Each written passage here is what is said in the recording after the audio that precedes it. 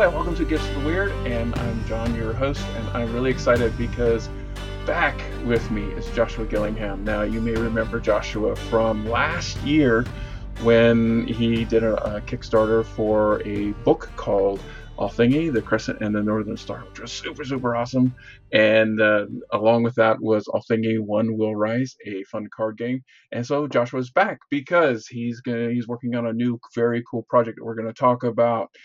Joshua is the designer of the card game Allthingy One Will Rise and the author of the Saga of Torrhen Tentries, a fantasy adventure trilogy inspired by the Norse myths and Icelandic sagas. Try saying that fast. Book 1 and 2, The Gatewatch and the Everspring, are already out, and the third book will be released shortly. Along with Ian Stewart Sharp and Dr. Vidalin, he produced a humorous phrase book called Old Norse for Modern Times. Joshua lives on Vancouver Island.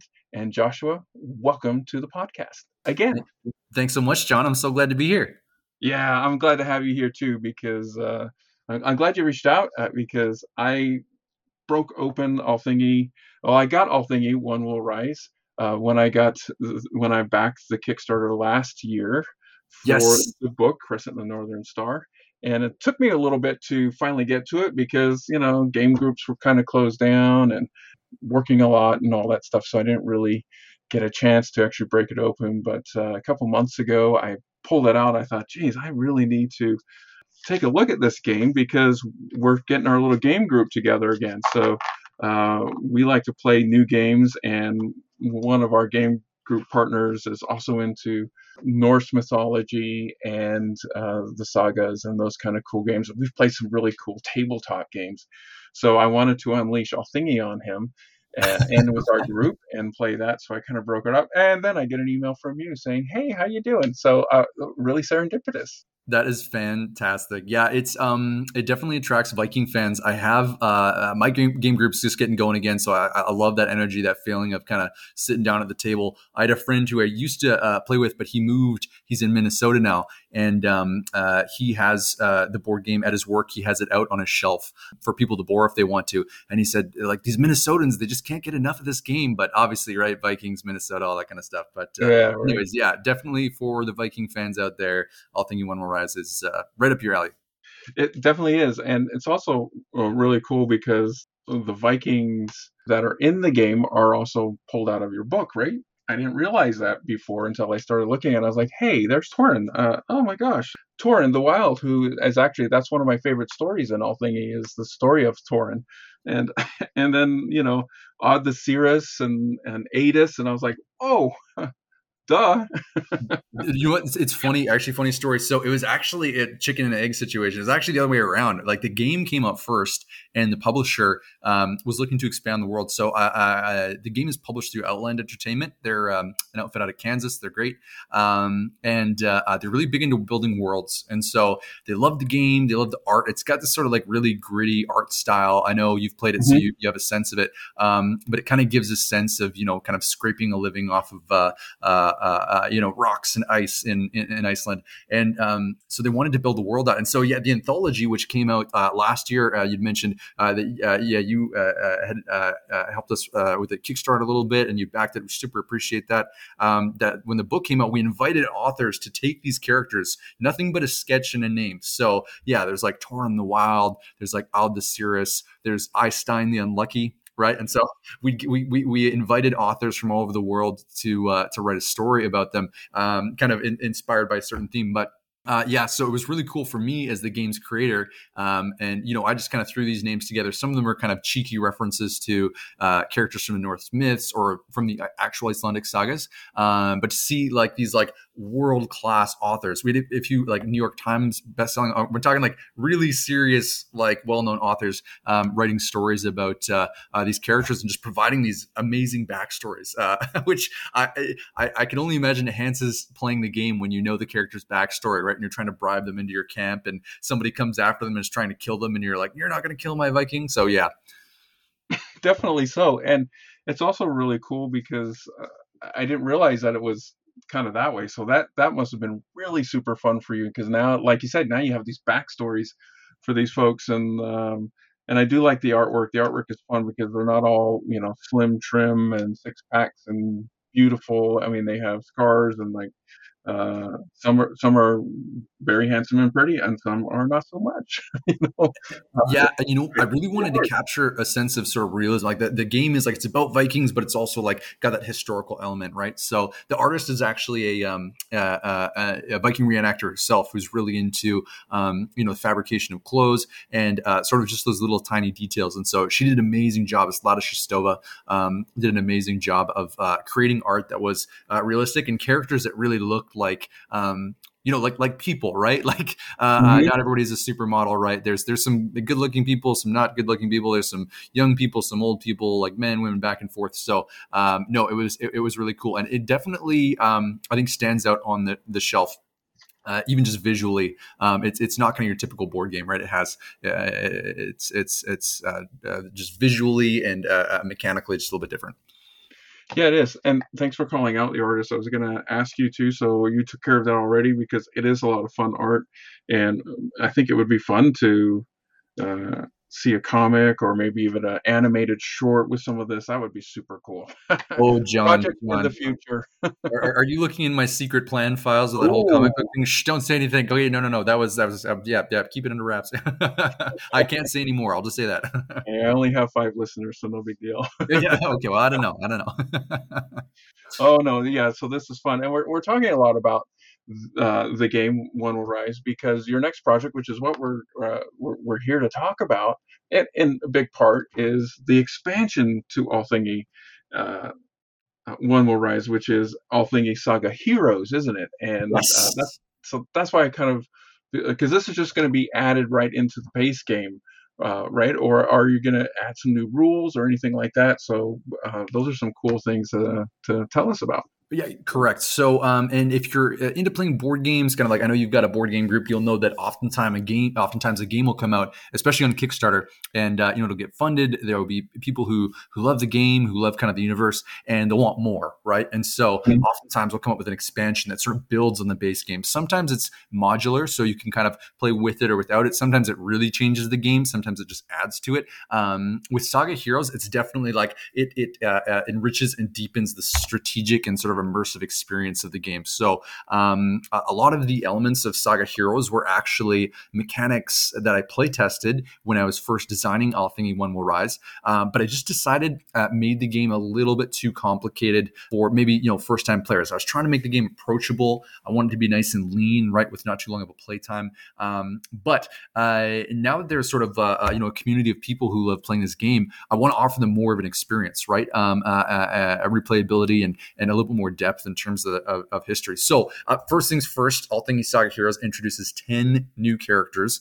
These characters are not fictional, though. They are characters out of the actual Icelandic sagas and Norse myths. And so there'll be a lot of recognizable names like Eric the Red and Eagle Skallagrimson and Grettir the Strong. And there may be some that you haven't heard of before, like Cormac the Skald or Hervor or Angantyr the Berserker. And so these are all characters drawn straight out of actual like historical Icelandic sagas and sort of Norse epics. And it's a really cool tie into the historical piece of the game because these characters, unlike the base game, are actually written about in the sagas, which is cool. And you can sort of imagine them being at the All Thing in Iceland, gathering with the other Vikings in the game as the players try to bribe them into their camps. The second thing that is introduced is a feuding system. And if you've ever read an Icelandic saga, you know that these are primarily family histories and always involve some kind of feud, usually between two Vikings, maybe two clans. And it, of course, spills out to include many other people and often spirals out of control. So there's a feuding mechanic that's introduced, and players can, if their rival is sort of agitating them or they want to get revenge for their Viking being killed, they can escalate it to a blood feud. And so there's this interesting sort of escalation mechanic there. Kinship cards are introduced, and kinship is hugely important in the Icelandic sagas. The family connections back then were so important. Icelanders, even today, are so obsessed with genealogy and relations. Many of them can trace their families back like hundreds and hundreds of years, some even to the original settlers that first came to Iceland around 900 AD, which is wild. I wish I could trace my family history back that far. And last but not least, there's a new loot card. And so if you played the game, you're a chieftain trying to bribe Vikings to join your camp so that you can have more influence. And you have loot cards, which are treasures and weapons used to bribe Vikings and equip them for fighting. This new loot card that each player gets, though, is very devious, and it has special powers and effects that the other loot cards don't have. So the other loot cards are just sort of number values for strength and influence. This one has 2 special effects. That sounds really cool. You covered a lot of stuff, so I'm going to try to pick up on a few of the things just so that people can get to it. The base game, and I want to talk a lot about the base game because we didn't really talk about it that much on our last episode because we really focused on the book, the anthology, which is so we were talking cool. about the anthology. Yeah. But and the book was just like this added, or I mean, the game was this really super added bonus because I was like, okay, I get a game, all right. I'm not expecting that, so yeah, whatever. This is super, and then I get it, and it's a lot of fun. So and yeah, it the base game, as you said, is not complicated. It's easy to pick up. It took me a little bit of a try because I'm a little bit denser sometimes, or I tend to overthink things, or I'm like, okay, I want to make sure I'm doing this right. But really, the layout is not that hard. It's a really great game for traveling. I mean, if you're going to be traveling and you have kids or your traveling companions and you're on a train or a plane or whatever, this is really cool because you can just take it out of the box, put it in a tiny little bag, a drawstring bag or something. You have everything you need. Right there. 100%. Yeah. If you're sailing across the Atlantic to Iceland, it's the perfect game to take along. It doesn't take up a lot of space in your cargo hold or anything. And not a lot of weight. And, it's so it's a perfect game and it doesn't take a lot of space either. So you could just play it right there on a table or a very small space. So this is really probably a really great design game to go anywhere and to be playable within just a short time. And it's fun because, and if you happen to read the book with the base game, now you have a little bit more, like you said, which is super cool. And now I'm going to, as I play, I'm going to have my book kind of next to me so I can say, oh, let me look that up. And talk about that. And now I like the playability that you're adding onto it because you're not only just introducing new characters, you're creating a new design, a new element to the game to kind of take it up a notch. So it's actually really designed to be the new stuff can be played with or without, right? Because the base game isn't permanently changed by the addition of the new expansion. Exactly. And I wanted to design the expansion to be modular. And this is always a tension as a designer, right? As a designer, you want to create a game with 1,000 components that takes 4 hours to play and, all this sort of thing. But players don't always want to sit there for that long, right? So you really need to think about, who's your audience and how long do you expect people to play. The longer your game gets, the more narrow your audience gets, right? Which is not necessarily a bad thing, but you want to consider that, not everybody's up for playing, a 3-hour game. And some people love that sort of thing. But what I was hoping to do with this expansion was to take this game that, like I said, it's quick to set up. Like you said, it doesn't take a lot of space. It's pretty lean. There's some fun strategic elements that allow you to just dive into it right away. You don't have to spend a ton of time learning how the game works. It's pretty straightforward. But for people who enjoy the game and want a bit more, or for those who are maybe used to some of those deeper strategy games, I really wanted to add a few elements. Now, there's the 4 editions of Saga Heroes. There's the new characters, there's the feuds, there's the kinship, and there are these new loot cards are all modular. So you could play with all 4 of those elements added into the game. You could pick 2 of them, you could pick 3. And so you can kind of scale the depth and the difficulty if you want, in a sense, or maybe the depth of strategy if you want to with that, which once again, just from a design perspective, kind of allows people to play the game in the way they want to. Well, that's super.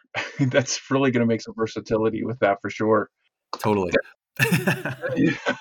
You were on such a No, roll, man. That was great. This is good. we were, Okay. yeah, yeah. Oh, brains are catching a breath right now.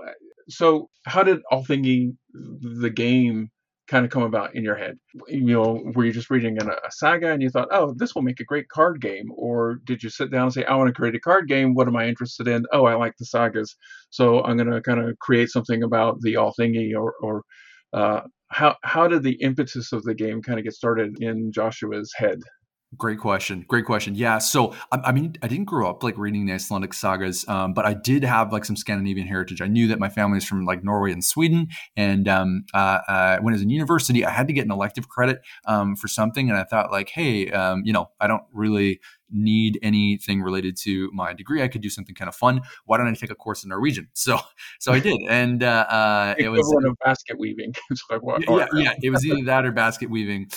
Tough decision. But okay, I'll speak Norwegian. Anyway, so it was a ton of fun. I learned a lot, and one of the things I came across was the section of the university library that had Scandinavian language books. And one of the things that you'll find there, of course, are the Icelandic sagas. And I said, "Oh, what are these?"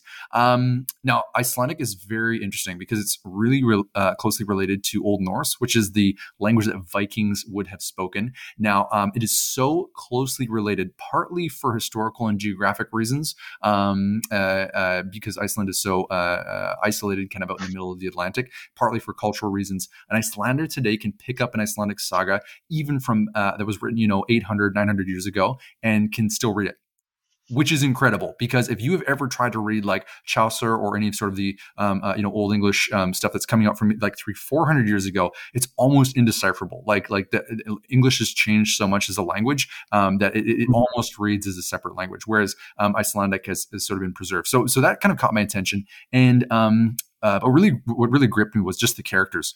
They've stood the test of time. These narratives are incredible.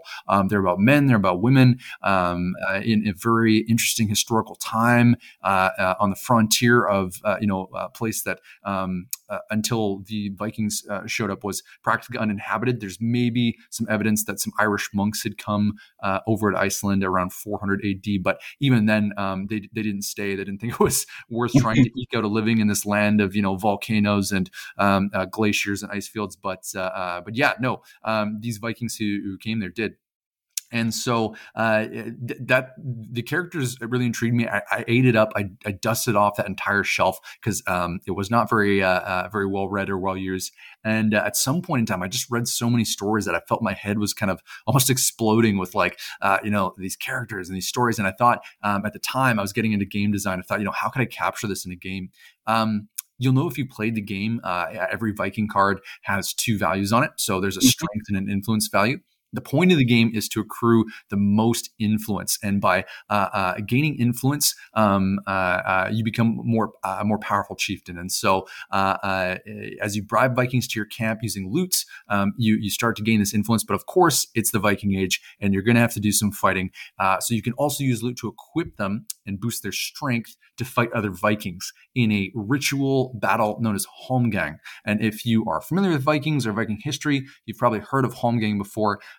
They make fun of it in the Scandinavian Film Board series Norsemen. If you've seen that on Netflix, it's hilarious. You should definitely watch it. But yeah, so you can challenge other Vikings to Holmgang, and this sort of tension between trying to accrue influence and then also sort of defend your own followers using kind of the strength of their arm and equipping them with weapons kind of form the basis for the strategy of the game. And so yeah, the characters themselves were definitely inspired by the actual Icelandic sagas, and I'm hoping to highlight that more with the Saga Heroes expansion.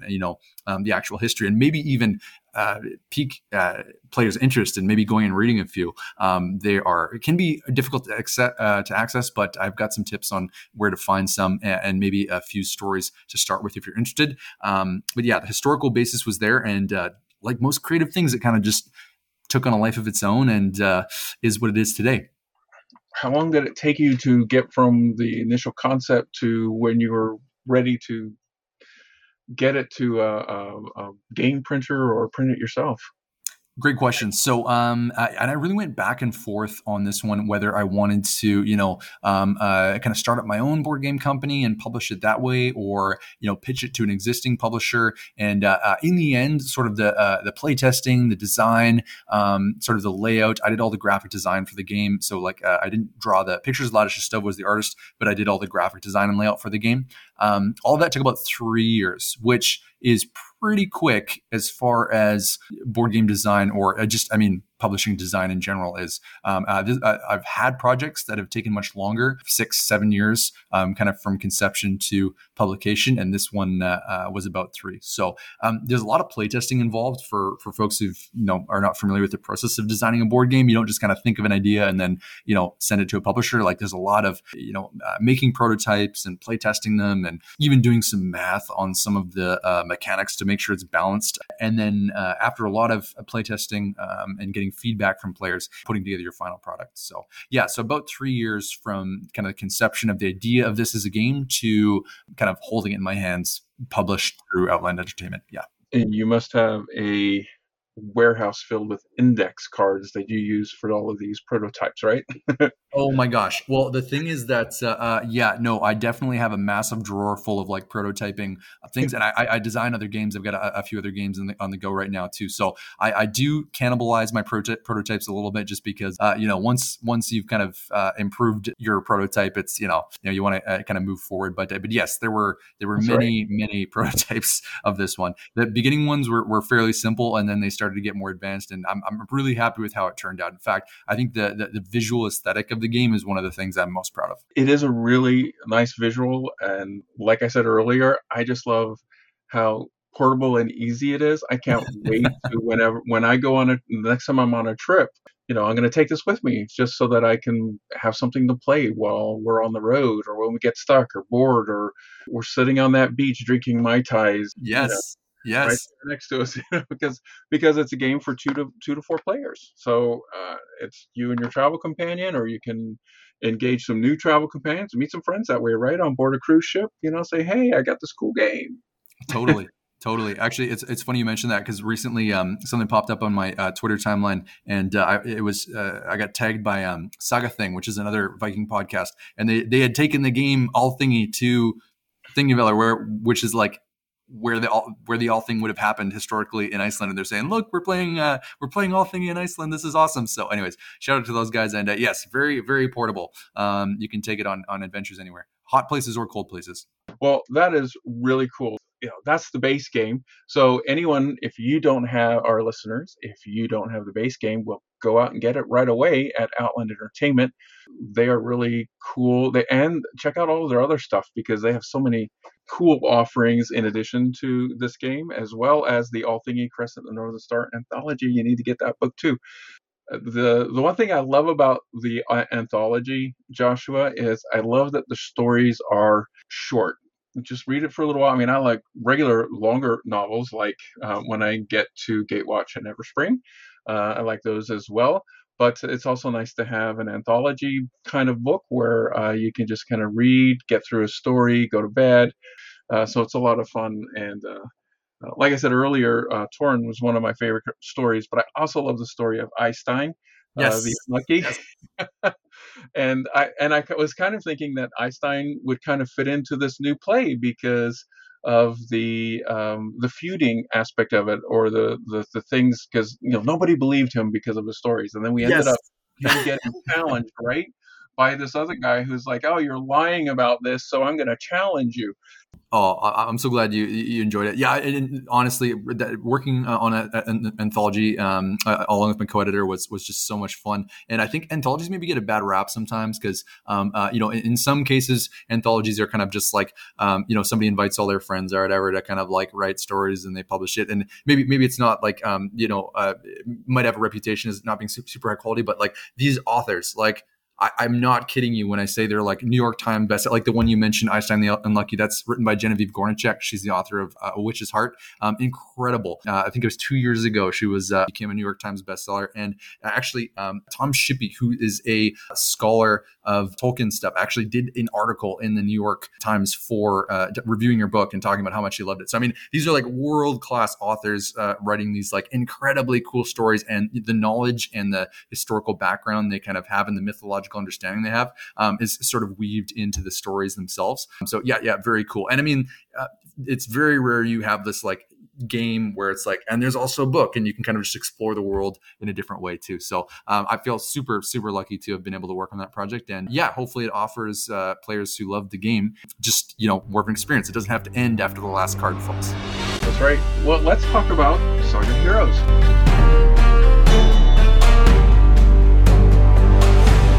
You've got the Kickstarter going. It's been going for a few days or a week now by the time I get this out.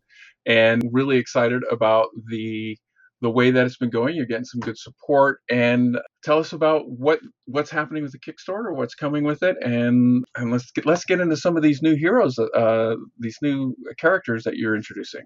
Yeah. So with Saga Heroes, of course, we have the new Vikings, we've got the feuding mechanic, we've got the kinship cards, and we've got this new loot card. And I'll maybe start with the loot card because I personally think it's hilarious and a super fun addition to the game. So with all the other loot, you're basically, every loot card has a treasure and a weapon on it, right? And so the treasure helps you bribe Vikings, and those are based on historical treasures, right? So there might be there's like a copper torque, and there's a silver arm ring, and there's a gold ring that has been sort of like fashioned with like Norse knotwork, right? And then there's weapons, right? So there's like a Viking axe, and there's like a shield, and there's a Viking sword, and so they're pretty straightforward in terms of how they play in the base game. This new loot card has no strength or influence value, but rather just has an effect.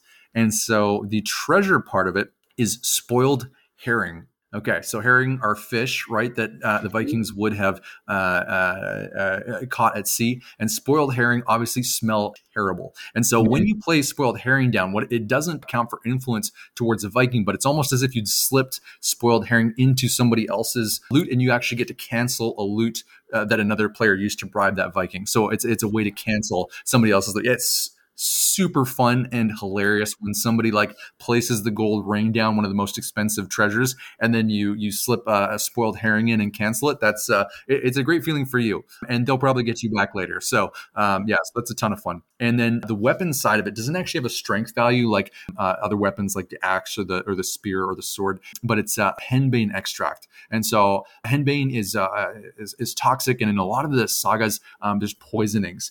Probably most famously in Volsunga Saga that talks about Sigurd the Dragon Slayer, right? The poisoning of Sinfjotli, which is his uncle, and other characters. So in this one, when you send your Viking to Holmgang, if you equip them with henbane extract, no matter how strong or weak your Viking is, they end up poisoning the other player, and both Vikings die. So even if you send a really wimpy character like Kettle the Rat, is 1 influence, 1 strength. He's the weakest character in the game. You could send him into a Holmgang with henbane extract, and he could end up defeating the Viking. Now, both Vikings end up dying in that case, and you end up taking a bit of a penalty for acting so cowardly. But it is a way, if there's a bully on the stage of the game, it is a way to sort of knock them down a peg. And they always have to know you might slip some poison in with Vikings you equip them, so they have to be a little bit more careful. That's an interesting twist to the game. It's super fun. It's and like you said, the base game, it's a really interesting sort of game mechanic, but this really deepens the strategic element of it and offers a lot more options for gameplay. Another thing I'll mention is the feud mechanic. So after your Vikings fight in Holmgang, which we had mentioned previously, one is the victor, one is the loser. The Viking that was defeated dies and is taken by the victor as a face down card worth 1 influence point at the end of the game. Now, in the base game, there's no way to sort of get back at your rivals or to sort of wreak revenge for your lost Viking. But with feuds, after your Viking is killed, you can declare a feud with the other player, and you take a feud card and lay it down. The next time you fight, the feud can be resolved, or if the loser of that engagement decides to escalate the feud, they can escalate it to a blood feud. And of course, many of the sagas feature these blood feuds, which, one small insult leads to a murder, which leads to another murder, and so on and so forth. And so, and there's rewards rewards for winning a feud, either at the base stage or at the blood feud stage. So once again, if you're a fan of Icelandic sagas, I say the word feud and you just start nodding, right? It's like that's a big part of the narratives, and I wanted to bring that into the game. That's really stepping it up for sure. Definitely. So yeah, that's some fun elements too. Just to be taking things up a little bit more and increase. I'm sure it increases the play a little bit. Makes it a little bit more interesting, especially if you've got more than 2 players. If you're up to 4, then it makes it a little bit more interesting when you've got more people to challenge. Yeah, as a designer, I'm really cognizant of the fact that, a game like All Thinking One Rise is the type of game where one player wins. But as a game designer, you have to keep in mind, everybody has to have fun. Even if you don't win, you still have to have fun. So there have to be things in the game, kind of built into the game, that you can do that are still enjoyable, right? And so, and it's surprising, the game sometimes the leader early on does not end up being the winner, which is super surprising. So, but also to me reflects the fact it's a well balanced game because players can kind of come back. But yeah, despite the fact even if you don't win, there's still a bunch of fun things you can do, and it is super fun to start a feud with somebody, especially if they've got a good sense of humor and you can kind of ham it up a little bit and go back and forth. So just offering those mechanical elements to players to play around with, but also letting them find ways to work that into the narrative of the game. Right, they're this chieftain and they can kind of decide how things play out, almost like an RPG in a sense, but kind of inviting them into the world. All right, so I think we're up to learning about some of these characters, right? Let's do it. Okay, finally, the Saga Heroes. Yes. Yeah, that's what we're here for. This is what we're here for. John, stop asking me questions about this game. I want to talk about these characters. I want to talk about the Saga Heroes. Yeah, and you know what? I could go on and on, so I won't. But I will just really quickly highlight a few of the characters that are featured in the game. And so, if you have never read an Icelandic saga, I'll give you a little bit of context. So, the Icelandic sagas are primarily family histories, typically written about a particular individual. They can be a different style of story. So they might, the first time you read one, you might be a little bit sort of disoriented, but once you get into them, they're really fascinating tales of just these adventurous, sort of cunning, passionate, individuals who find themselves in this really unique historical situation. So I'll start with the obvious one. Okay, Leif Erikson. So Leif Erikson is one of the characters in the Saga Heroes expansion, and so you can bribe him to join your camp. And Leif Erikson is a really interesting guy. He ends up, he starts out in Norway. He murders somebody and gets outlawed. He has to flee Norway. Then he ends up in Iceland. Guess what? He murders somebody else and gets outlawed in Iceland, and famously ends up going to Greenland. And because of him that we have the name Greenland. And this is marketing 101 from 1,000 years ago. He was saying, if I call it Greenland, people are going to want to come and join me. And so Greenland is not very green, in case you didn't know. But anyway, so he goes to Greenland and starts one of the largest Viking settlements in Greenland. And so he's one of the characters you can play. And of course, his son, Eric the Red's son, Leif Erikson, is the one who is sort of credited with sailing to North America. And the Vikings called it Vinland, which means wine land. According to the sagas, they saw grape vines when they landed and sort of declared, wow, this is a paradise full of grape leaves. And there is a saga called Vinland Saga, which recounts the adventures of these people in North America, these Vikings who had traveled. Now, for a long time, Vinland Saga was actually thought to be a fiction, and the discovery of the archaeological evidence at Lonsdale Meadows in Newfoundland here in Canada was a big factor in revealing that many aspects of the saga may have been true. Now, there's some mythological elements of the saga that are obviously sort of fall more into the realm of fantasy, but especially in the last 30 years, as our archaeological approaches have improved, we've realized more and more that a lot of the things that happen in these sagas are quite likely to have actually happened historically, which is cool. So we got Leif Erikson, we've got Eric the Red. Another character related to that family in that saga is Gudrid Fartraveller. Now, Gudrid Fartraveller was a woman who ended up marrying one of Leif Erikson's brothers. And unfortunately, he dies, but she does end up traveling to the New World, and she's part of this Vinland Saga, traveling there. And particularly unique to her is that she is pregnant while on the voyage and actually has her son while they are in Vinland, according to the saga. And so this is a really interesting, just narrative fact, but also the fact that, a Viking woman had traveled across the sea while she's pregnant. She has this child in North America as they land and as they're living there for the short time that they do end up residing there is pretty cool. And so she's one of the characters that is featured as well. I'm going to touch really quickly on one or two more. So we've got a few more fun ones. Cormac the Skald, and Cormac's saga is one of the lesser known sagas. He's a really interesting character. He's a bit of a womanizer. He loves to write poetry. He's also very stubborn and gets himself in a lot of trouble. So there's a few sort of story elements of sagas that end up popping up in his story. So there's a cursed sword or a magic sword with a curse on it, and of course he doesn't listen to the curse and he triggers it. There are some magic elements. He travels far and abroad, and of course there's a nice healthy feud with a Viking named Holmgang Bersi over the woman he loves. And so Cormac the Skald is featured. And one more I will talk about is Angantyr, the Berserker. Before you go on, I Yes. read Cormac thanks to you. Fantastic. I found a copy of it. It was very interesting. And we're not going to talk about the woman he loves. We want people to read the story to find out, right? We do. Yes, we do. But you're right. There was this huge feud between him and that other guy. And it lasted for a long time, it seemed. Oh, 100%. And you know what? The scale of these things is epic. I mean, it's not a story that happens over the course of 2 or 3 years. It's like these are stories of lifetimes, right? Like it's from they typically start from when the person is born all the way until, of course, their inevitable death. So and typically the saga deaths are fairly epic and satisfying at the end, if not maybe a bit tragic. Absolutely. So yeah, that was really interesting. I didn't find the Far Traveler yet for Gudrun the Far. Can I mention that one really quick? So Nancy Marie Brown is an incredible writer. She's got a few books out about Norse mythology and Norse history. And so she writes a book, highlights far more about Gudrun than the sagas mentioned. So there's other sources and sort of archaeological evidence and a bit of historical speculation she sort of draws on to fill in Gudrun's story. And she's just this incredible woman. One little excerpt I'll share. So I already mentioned that she has a child while they're in Vinland, or North America as we would know it. And at one point in time, the people that come into contact with her, at first things are peaceful, but things sort of start to sour and their camp gets attacked. And in the midst of the camp being attacked, she's breastfeeding her child or something similar. And as the attackers come up, she sees this and she picks up a sword.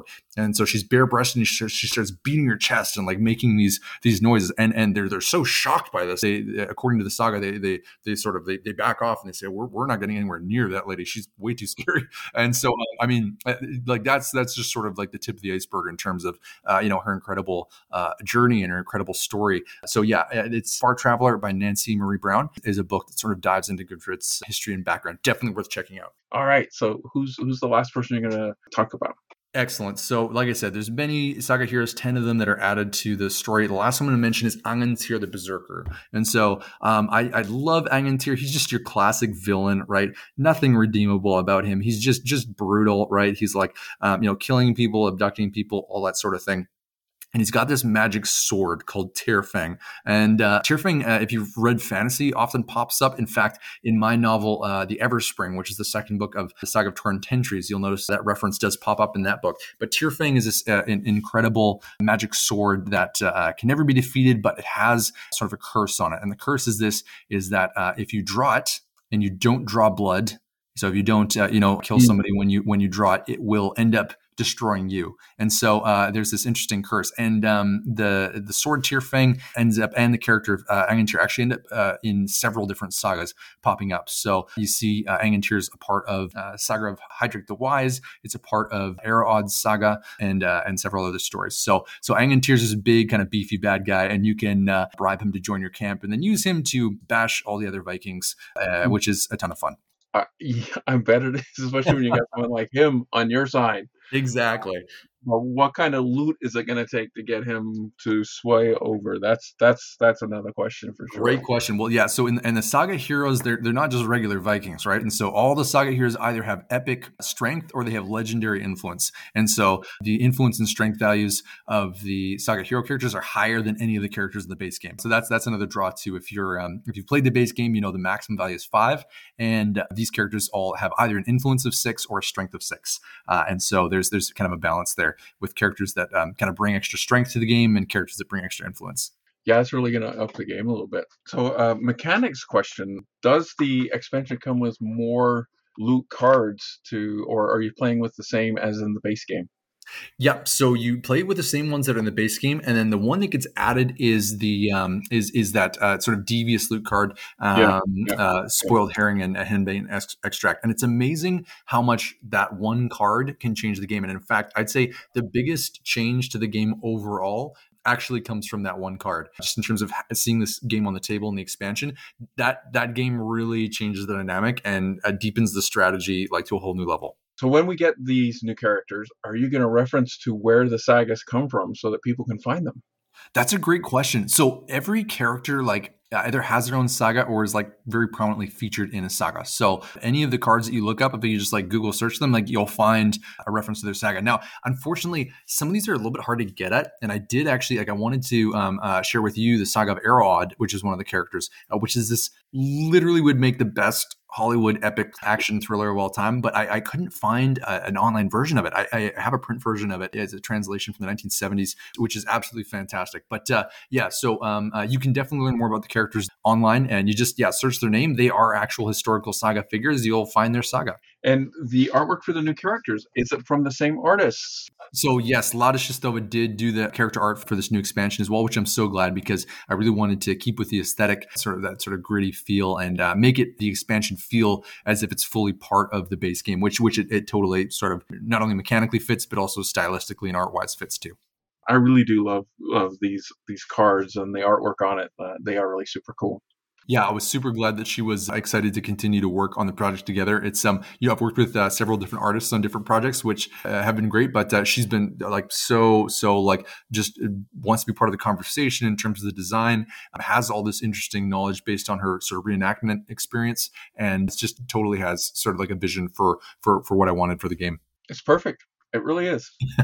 Well, I will maybe just do one more little shout out if that's cool. absolutely. So, as I was said, the All Thing universe is expanding. There's a few things I can't talk about quite yet, but there is one upcoming project that I can talk about past the Saga Heroes expansion. Now, you mentioned the anthology. One of the stories in the anthology is about Gita the Grim, and it was written by Caitlin Felix. And she is working on it and has just about finished, as we talk, the first draft of a full novelization of Gita's story, which starts with the short story included in the anthology as sort of a prologue, and then continues her story because at the end of her story, she's just killed the son of one of the Jarls. She's going to be wanted for murder, and she sort of is sailing off. Don't want to create any spoilers, but I want to get you excited about this novel. So, where does Gita go? What happens afterwards? The novel is Rand's Daughters. It's slated for publication in 2023, and it is written by the one, the only Caitlin Felix. And I've been lucky to serve as editor on the project. And so I've been reading the drafts and working with Katie to bring the story to life. And she has just done an incredible job of just immersing herself in this world, bringing us into Gita's life and her adventure. And it's fast paced, it's action packed, and Gita just does not give a damn and will do what she needs to do to get what she wants. So it's a really entertaining story. That's really exciting. I can't wait for that to come out.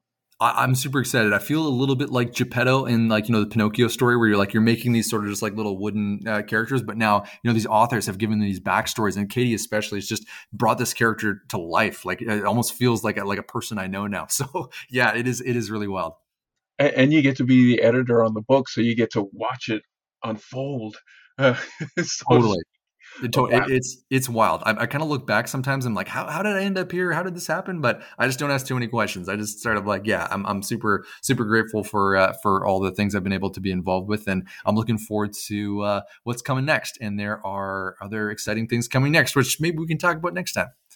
Absolutely. I hope you'll let me know about it so we can. I think listeners would love to find out more about this type of stuff. We need things to to tell stories, and we Yes, need to keep telling these stories and creating these stories and creating these characters because they just keep living in our hearts and minds.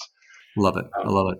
hey, so tell us, you were just recently at a big gaming convention in Canada there. Yes, I was at Shucks in Vancouver, had an awesome time. Got to meet lots of fans. There's 2,500 people registered for the event, and over the floor, they saw almost 7,000 people come through the convention center throughout the whole weekend. So yeah, I was able to go with a buddy. We set up a stall on IndieAb. I'm just like a designer. I'm not like a full scale publisher myself. So, but I had a table there. I was able to do some signings.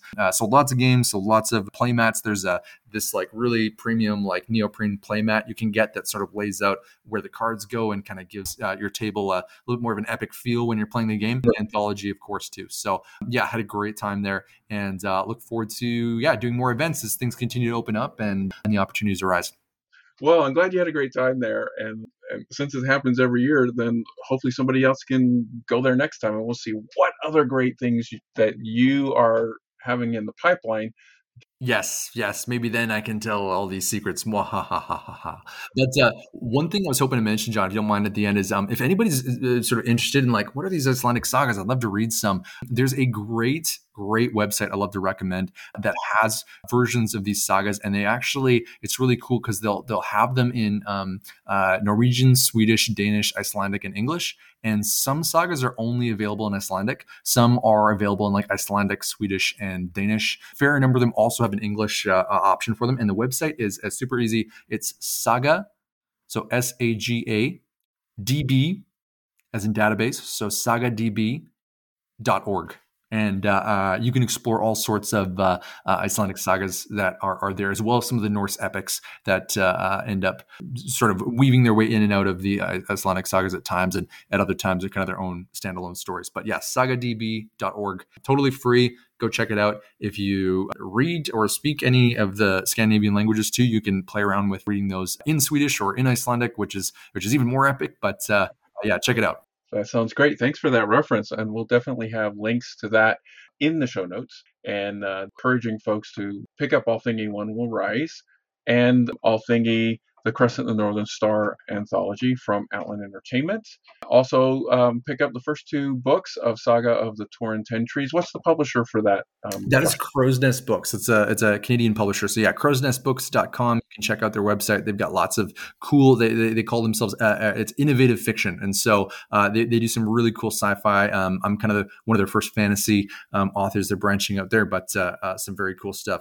And if you're interested in picking up the game, there's no better time than right now, because the Kickstarter for Saga Heroes is live right now, and there is a killer deal where you can get any combination of the base game, the expansion, the anthology, and then the premium components like the neoprene playmat at different backing levels. And so if you already have the base game, you can add the expansion or the anthology. If you don't have any of them, you can get them all as a package, and price-wise, you will not be able to beat it. Like in store, it'll be more expensive than the Kickstarter. So if it's of interest to you and you love Vikings and you got to have that on your game shelf, go check out the Kickstarter right now.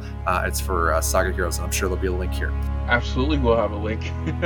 And boy, it's going to be kind of tempting to me not to get the whole package, but I already have the base game, so of course I've already backed you. So fantastic. And I do encourage folks to back. If you don't have the game yet, then back the whole pack. You won't be disappointed, because I've really enjoyed both the game and the book, and I've also enjoyed you, Joshua. I mean, this has been great chatting with you and learning about this. I love the behind the scenes kind of stuff. That's really so much fun for me. So glad to be back. So glad to chat with you again here. This is great. Yeah, we're going to have you back again. So thanks again, and good success on the Kickstarter, because we know it's going to be an awesome time. Thank you so much. As the Norwegians say, tusen takk, 1,000 thanks. Thanks so much, John. Thank you for listening. Please have a look at the show notes for links and, notes. Podcast is available from Podbean, iTunes, Spotify, Stitcher, Google Play, and other podcast catchers. Feedback and reviews are greatly appreciated. Please follow me on Instagram and Twitter at WeirdGifts1, and on Facebook at Gifts of the Weird, and email me at giftsoftheweird.com. Thanks, and have a great day. Der flyder I natten et lysende skjær, I stude på havsens vande. Der driver en kvinne I silkerig drakt, med armene stivt over sjøen. Sørlandets trakt, et lyg som driver mot strand.